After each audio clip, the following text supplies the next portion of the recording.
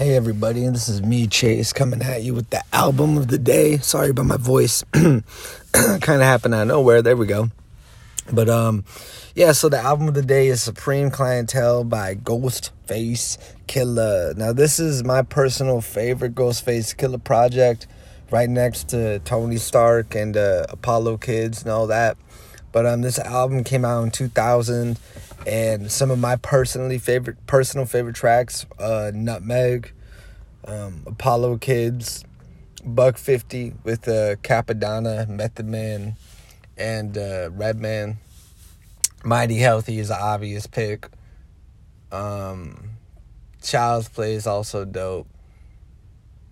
And I want to say I really liked what is it? The one with I like Apollo Kids. Woodrow the Bass Head. That shit was funny. But Stay True is also dope. So yeah, this whole album is really dope. I love it. It's a great fucking listen. And if you just want to hear like a straight up like East Coast rap album, like this is where you gotta go. You know what I mean? This is such a fucking great project.